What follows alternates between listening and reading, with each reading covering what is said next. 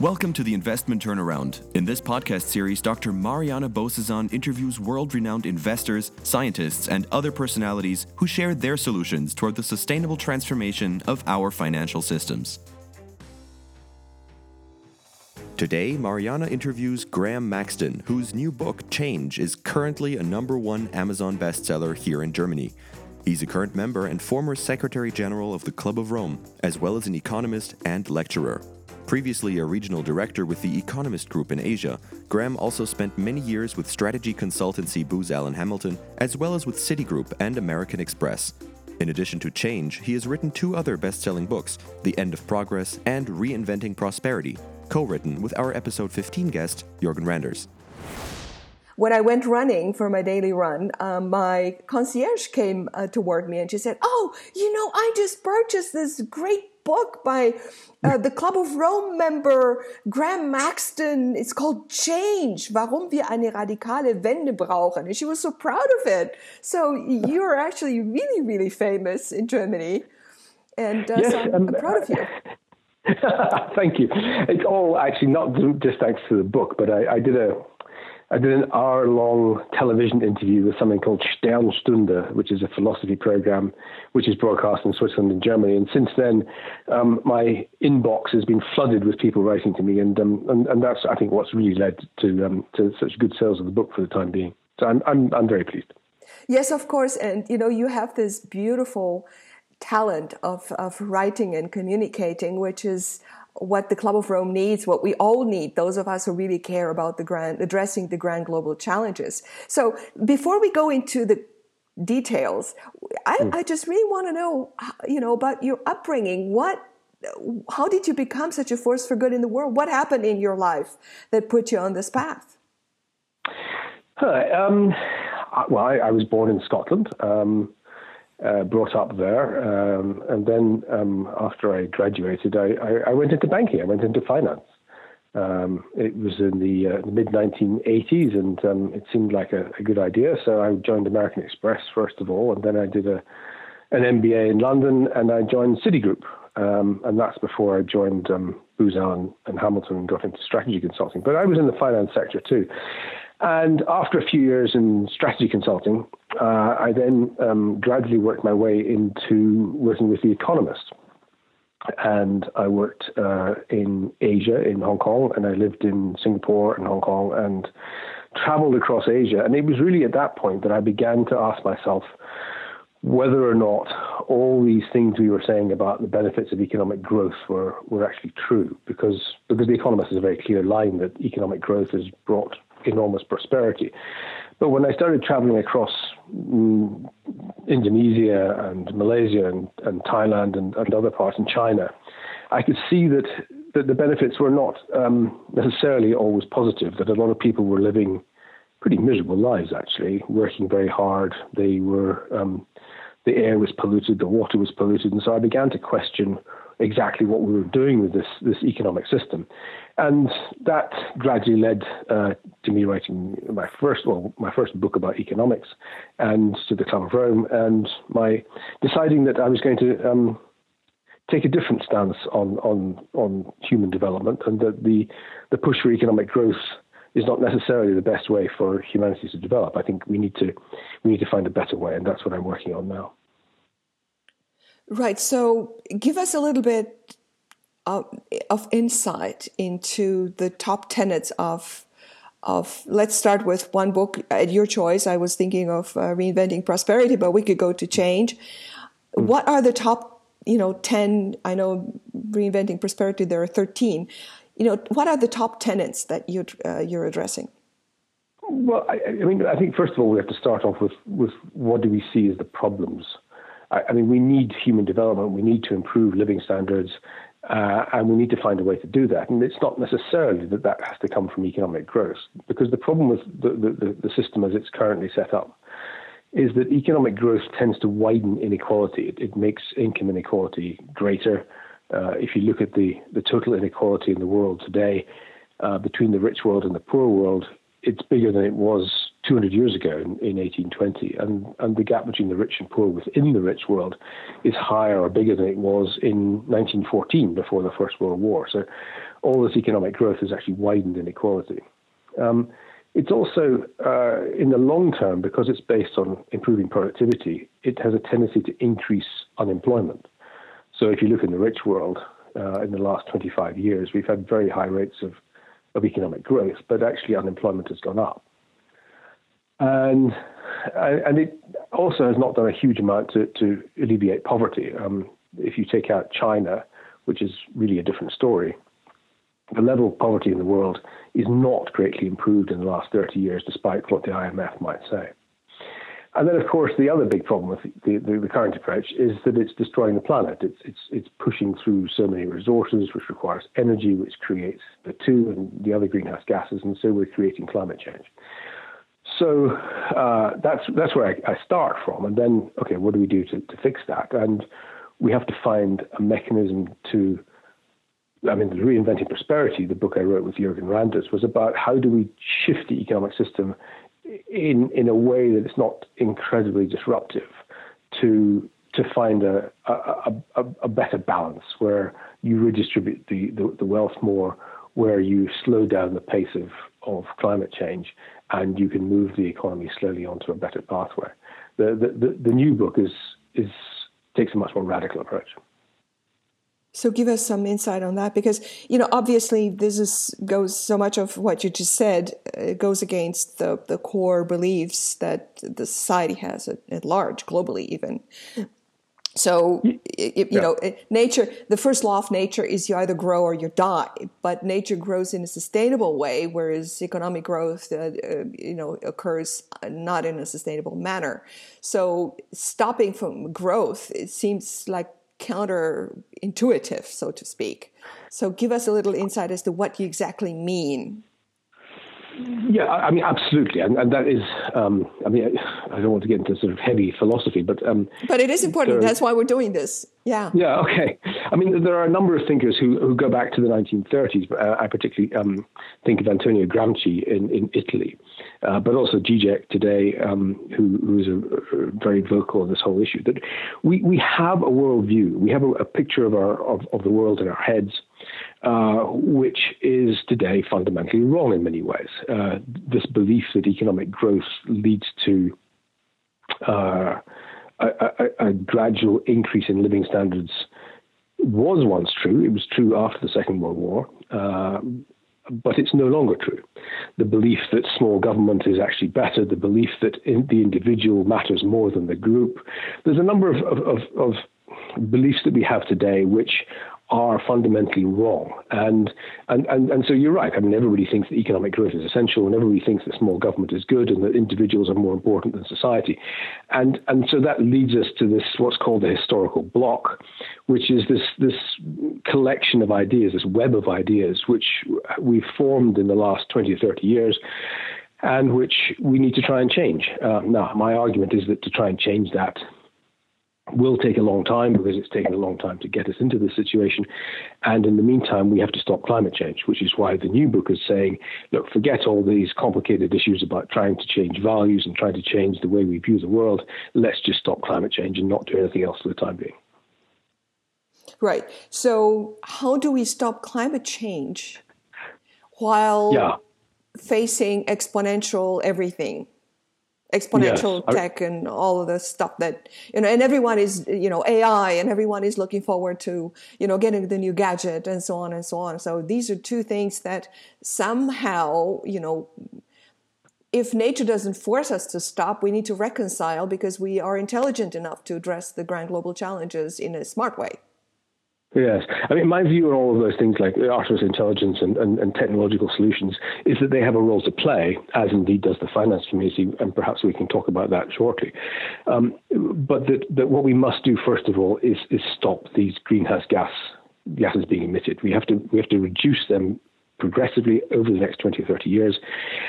And that will be incredibly disruptive. So we have to go through a period of disruption and gradually work out what we want from a better economic system, and then begin again. But what we have to do, and we have to do this regardless of what this means for growth, for trade, for business, is we have to stop producing CO2 and the two other main greenhouse gases, methane and nitrous oxide. And we have to do that. And the only way we can do that is really through regulation. We have to reduce the number of cars we use, reduce the number of flights we take, cut out the coal, oil and gas industry. And we have about 20 or 30 years to do that, but it will be very disruptive, and we have to do that regardless of the consequences, unfortunately. If we don't, then we're in real trouble. Yes, I couldn't agree more. My model in investing is a model that actually helps people save money. Save everything, save resources, save, and it gets you further with less resources. However, nobody is interested in that. Nobody is interested in saving, doing less. So people just always, it's human nature, want to do more. So the big question is, and we're all in the same boat, as you know, we're all trying to do our best in trying to shift the systems. How do we go about that? There are two things. One is that, we need to address. One is the regulation. How do we empower people to wake up and decide by themselves not to do the wrong thing? And how do you get to the politicians and so on? And the other is in terms of reducing CO2 emissions. And the other is, how do we change the financial system that is actually helping encouraging people, measuring money managers by bringing in more profit at the expense of all the other, the climate and social and so on. So how do we change these two things? It's just the big question. I mean, it is the big question, and it's the question that the Club of Rome and people like you and me have struggled with for the last 50 years and not really been terribly successful in coming up with a solution. But first of all, I think we need to dispel the myth that as individuals we can make this change happen, that through recycling our bottles or driving less and taking the train more or using less plastic packaging, we're somehow going to save the world. That's not going to work. It needs a much more radical change than that. So, we didn't create the problem. We didn't build all these coal, oil and gas power stations. It's the people that did that have to stop doing that. And so that requires political pressure. So what we can do as individuals is help convince the politicians that they need to change the playing field. It needs to be changed by everybody. Otherwise, some countries will have disadvantages and others will have advantages in the short term. So it requires us to bring political pressure and awareness to the politicians so that they make the changes that are necessary. Now, then the question is, well, how do you do that? Exactly. Where do you do that?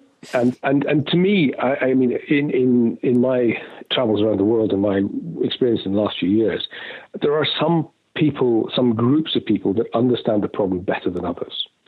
I think particularly of the German-speaking world, Germany, Austria, perhaps parts of Switzerland, where there's a much higher level of ecological awareness and a much greater sense of wanting to cooperate together for the benefit of society. And I think more of a willingness to take short-term pain. So the German-speaking world, Scandinavia, perhaps some other parts of Europe, the Chinese, although they're the world's biggest polluters, they also understand this problem better than most for different reasons. But Xi Jinping has talked about building an ecological civilization. And so they are also serious about trying to make change. The Catholic Church, the Pope, as you know, Mariana, we worked with the Vatican a few years ago and helped support that Laudato Si paper that was put out, the encyclical. It's clear that the Pope, also the Catholic Church, clearly understands the problem. So if we can bring together some of the organizations, some of the countries, and some of the individuals that begin to that want this change, that understand this change, then perhaps we can create some sort of momentum which will impel others. Unfortunately, very few of the people that understand the change are in the English-speaking world for the time being. But we can bring together the others, and perhaps we can set off some sort of chain reaction. I'm not saying it's likely. I'm not saying it's easy, but it's certainly the best way that I can see forward from where we start. Right. So it is a leadership issue to begin with, not necessarily at the individual level. So what the Germans do, whether they separate recycle their garbage or not, is less important than what the Chinese government does to move 5 billion people in the right direction. Yeah. Exactly. I mean, even if all of the rich world turned vegan and stopped using their cars and recycled everything and lived as sustainably as possible, that will not change the outcome, because we've got another 7 billion people who are increasing their ecological footprint. So it's not enough for the rich world to do it right, but I think it's enough for the rich world to set an example which others can follow. Right. So now, so you think we need to become better at influencing the decision maker, the regulators, the politicians? Yes, and that's also difficult. But you can see already there's a growing activism in the United States, actually, with people who are actually turning off the taps on the oil pipelines and trying to disrupt the oil sector. And they are bringing pressure to bear on the politicians, and there are a number of legal challenges to what the politicians are doing. And the same thing is happening in other countries.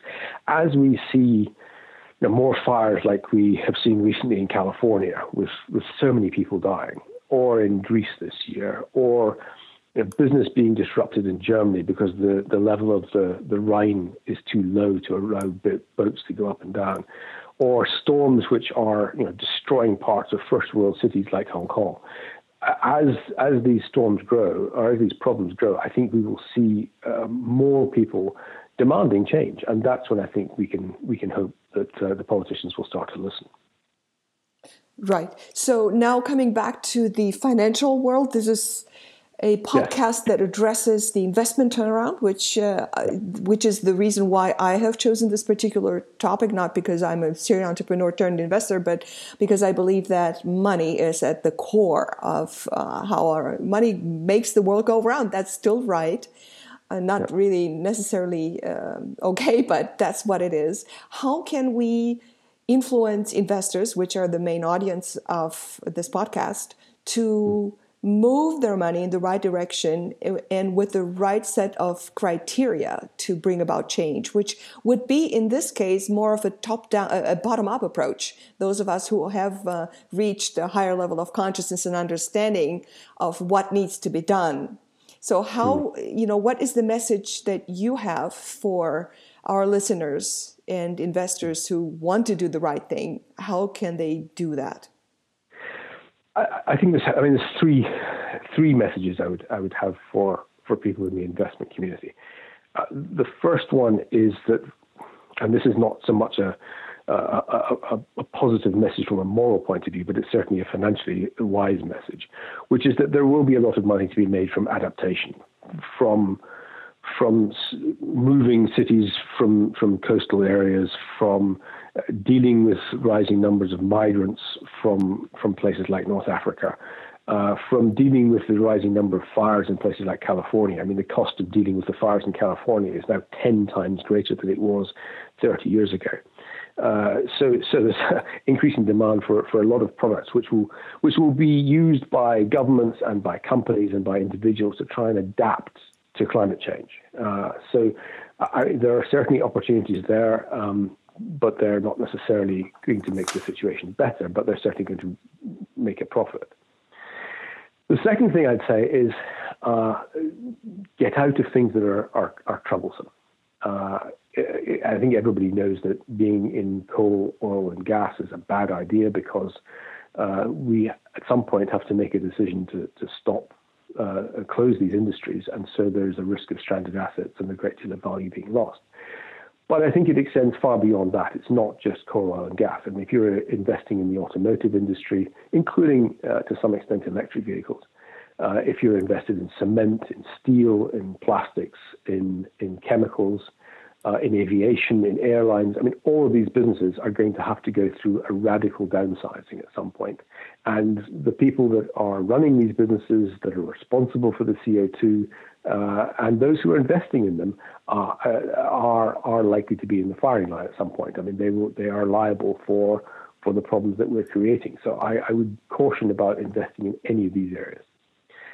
And then the third thing, and I think this really gets to the center of your question, Mariana, is I was at a very interesting meeting in Zug about 18 months ago, where 7 of the world's religions came together with the finance community to try and see what they could do to make a better world. And of course, the world's religions are often very rich and they have a lot of money to invest. And they asked the question, what can we do? How can we invest even if we don't make a profit? It's much more kind of philanthropic approach to where can we help make the changes that are needed to put us onto a better path. So I would say to your listeners, make your money, do what you need to do to make your profits, and then use that money to do good, to try and shift the needle in the right direction, to support those who are trying to do that, and to leave a better legacy. Yes. So from what I heard is either or. From where I stand, in terms of your advice, from where I stand, I believe that there is a way for already converted investors. We call them integral investors, not impact investors, because in the German-speaking world, impact means social, and that the interest is for us to move traditional investors toward a more integrated way of sustainable way of investing. So our approach is to invest and do good and, integrate the philanthropic approach. So everything that with the traditional investing. So every investment can be made into an integrally sustainable investment so that you could preserve your capital. We all need money to pay our bills, not necessarily give it away as you would do at a large scale, with philanthropy, but invest in a way that is sustainable and that maintains, that preserves your capital so that you can, work with it further and build further, do the projects that you want to do. So I don't believe personally that it is an either or. You either, move your money to do bad or you give it away to philanthropy. We have identified, and, that's what we've done for the past 30 years, a much better, more integrated way. That's why we call it integral investing, of preserving capital and, applying the sustainable development goals to make the transition feasible. And I think you're right. I think these opportunities do exist, and I think I fully respect what you approach there. I think they are not the majority of opportunities. I mean, I think the biggest opportunities, the biggest changes that need to be made will not be profitable. But there are certainly areas where you can do good and make good business, and that is a tremendous opportunity. I mean, to some extent, the investment community is like everybody else, trapped by the system.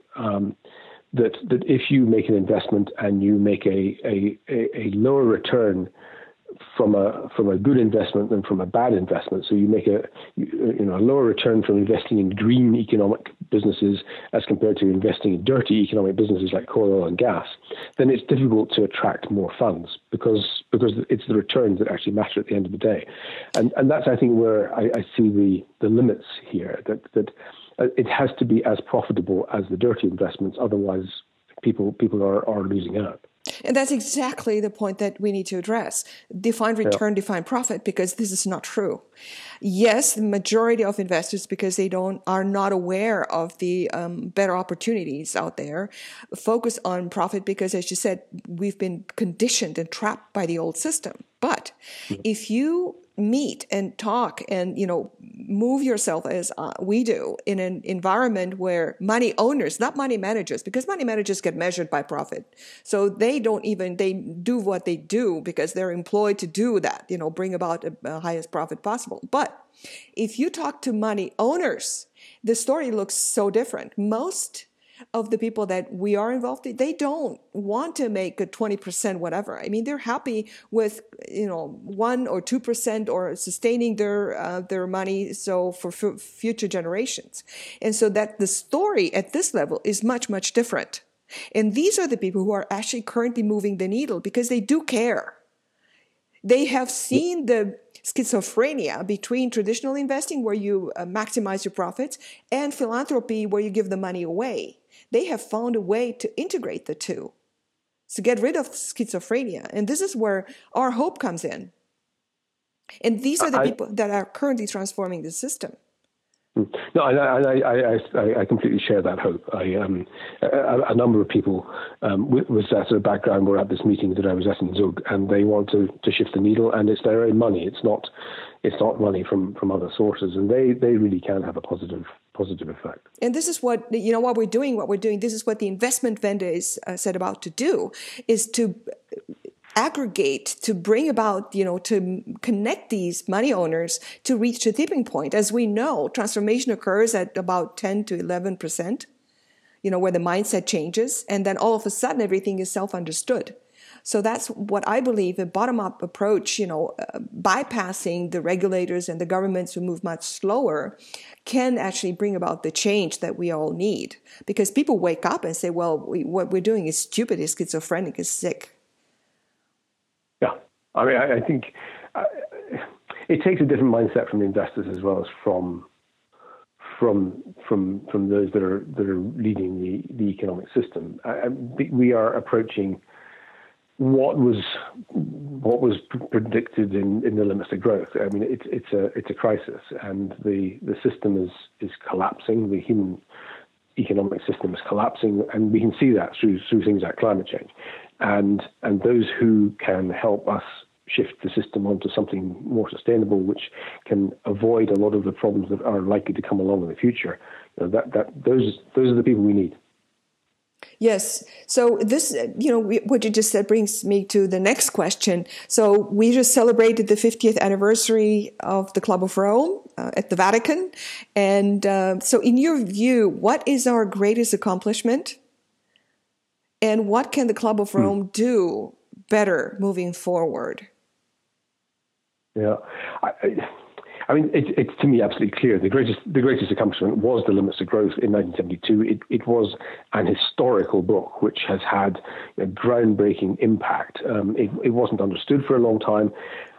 It was mocked for many years, but it's quite clear that the book was fundamentally correct in what it said 50 years ago, or nearly 50 years ago. And it is still very readable. It is a still excellent book for anybody to read today to understand the situation we're in and what the potential options that face us are. So I still think that's the most important thing that Club of Rome has done, and it's terribly difficult to do better than that, because it really is. It's an historical book. The Club of Rome. You are doing it. You are doing a great job. Believe me, I would love to do 1% of what they do, because they really do something fabulous. The Club of Rome, to me, has a very interesting challenge. We need the Club of Rome today more than perhaps ever before, because the membership of the Club of Rome understands these problems. They understand the long-term holistic structure of the problem far better than almost anybody else. I know that sounds slightly arrogant, but it's still true. And we need the message of the Club of Rome. We need its understanding, and we need its vision. What we need to do, in my view, is come together and have a clear position and message that we can deliver. And the problem I see today is that we're, as a club, we have we all understand the problem, but we have too many solutions, and that makes it difficult to make public headway. So in terms of picking top 3 solutions, which ones would you address first? And how would you go about implementing them? Because this is the key. The problem is there are too many ideas, and they're too complex and too hard to implement. And if you look at politicians who actually have the means to change the regulation, they need it presented in a very simple, easy way. So what are the top 3 things that we should propose and go about implementing? I mean, if you'd asked me this a couple of years ago, I'd have said implementing something like the circular economy, or changing the economic system, or changing the values, or presenting a positive narrative, or impact investing. But now I say none of that at all. The only thing we need to do is stop climate change. That is the most important thing by far. We have probably 12 or 15 years before we kick off a chain reaction, which will be impossible to stop. So the only message is stop climate change, stop producing those gases and reform the agricultural sector, shut down the coal, oil and gas industry. That's all you need to do. And then we can begin to move on to a better path. Yes, I couldn't agree more. And as you know, there are so many books written about this topic as to how to stop climate change. And as you know, drawdown, for instance, is a good example that we choose to present, has identified that the top two areas that we should be addressing in order to stop climate change is one, girls' education, and number two, family planning. Now, how can we from the West, do that? I'm not saying these are unimportant issues, but I'm saying that they pale into insignificance beside the problem of climate change. We have to deal with all these problems, but we have to deal with these climate change. Sorry, I'm miscommunicating. Yeah. In order to address number two topics that would help us address climate change are girls' education and family planning. If we address that, we will address climate change. This is what the scientists tell us. Yes, but both of those things will take time, and we don't have that time. We have to bring in legislation to reduce the number of cars in use, to reduce the number of flights, to reduce the number of ships by 35% in 10 years, and by 80% in 20 years. So we have to stop using cars, we have to stop using ships, we have to stop using aircraft at that sort of rate. It doesn't matter what else we do. We just need to stop producing these emissions. We need to shut down the coal industry first. We need to shut down the oil and gas industry afterwards. And we need to invest in renewables. Everything else comes second. But that's what we need to do. We need to bring in legislation to shut these industries down. And that's the only thing we need to do.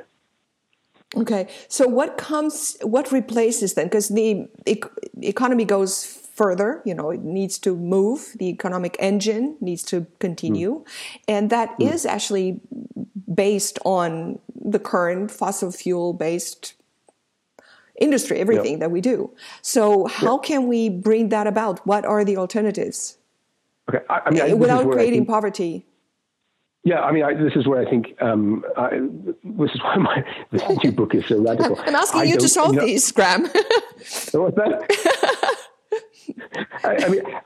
At the end of the day, the choice is between maintaining the economic system we've got today and making sure that we have a smooth transition, or really moving to a situation where the survival of most of us is in question. And I don't see that it's possible to move to a different system without massive disruption any longer. It's too late. 30, 40 years ago, when limits of growth was published, it would have been possible to move to a sustainable system without painful disruption. But right now, that's not possible any longer. And I understand that's a very difficult message to understand or accept. It's a very controversial message, but I promise you that in 5 or 10 years, everybody will be saying the same thing. No matter what it does to the economy, no matter what it does to growth, no matter what it does to business or trade, we have to stop producing these greenhouse gases because there is no alternative. Yeah, I'm with you here. The reason why I keep pushing is, if you think about it, if we need to reduce the amount of emissions by 3% a year, which is what we'd have to do to have no emissions in 20 years, so 3% a year, because GDP and emissions are so closely tied, that means that to reduce emissions by 3% next year means to shrink the economy by 3%. And then 3% the next year, and then 3% the next year. So in 3 years, you'd have an economy which is 10% smaller if you want to reduce the emissions without having some alternative way to do it. And we don't have that today. So we're talking about a really radical, difficult change, which is going to be very economically disruptive for a short time, or we're talking about a catastrophe which is beyond our imagination. So there is no easy way forward here. It's some tough decisions and some pain, or something even worse. It's not a happy message, but that's where we are. Right. So I hope we're wrong. And I hope I was wrong too, but I don't think I am any longer. No, I agree with you. And so the next question is, how can we make the transition as smooth as possible? One is, of course, it only requests 2% of the global GDP to address climate change. The other is what is the role of technology?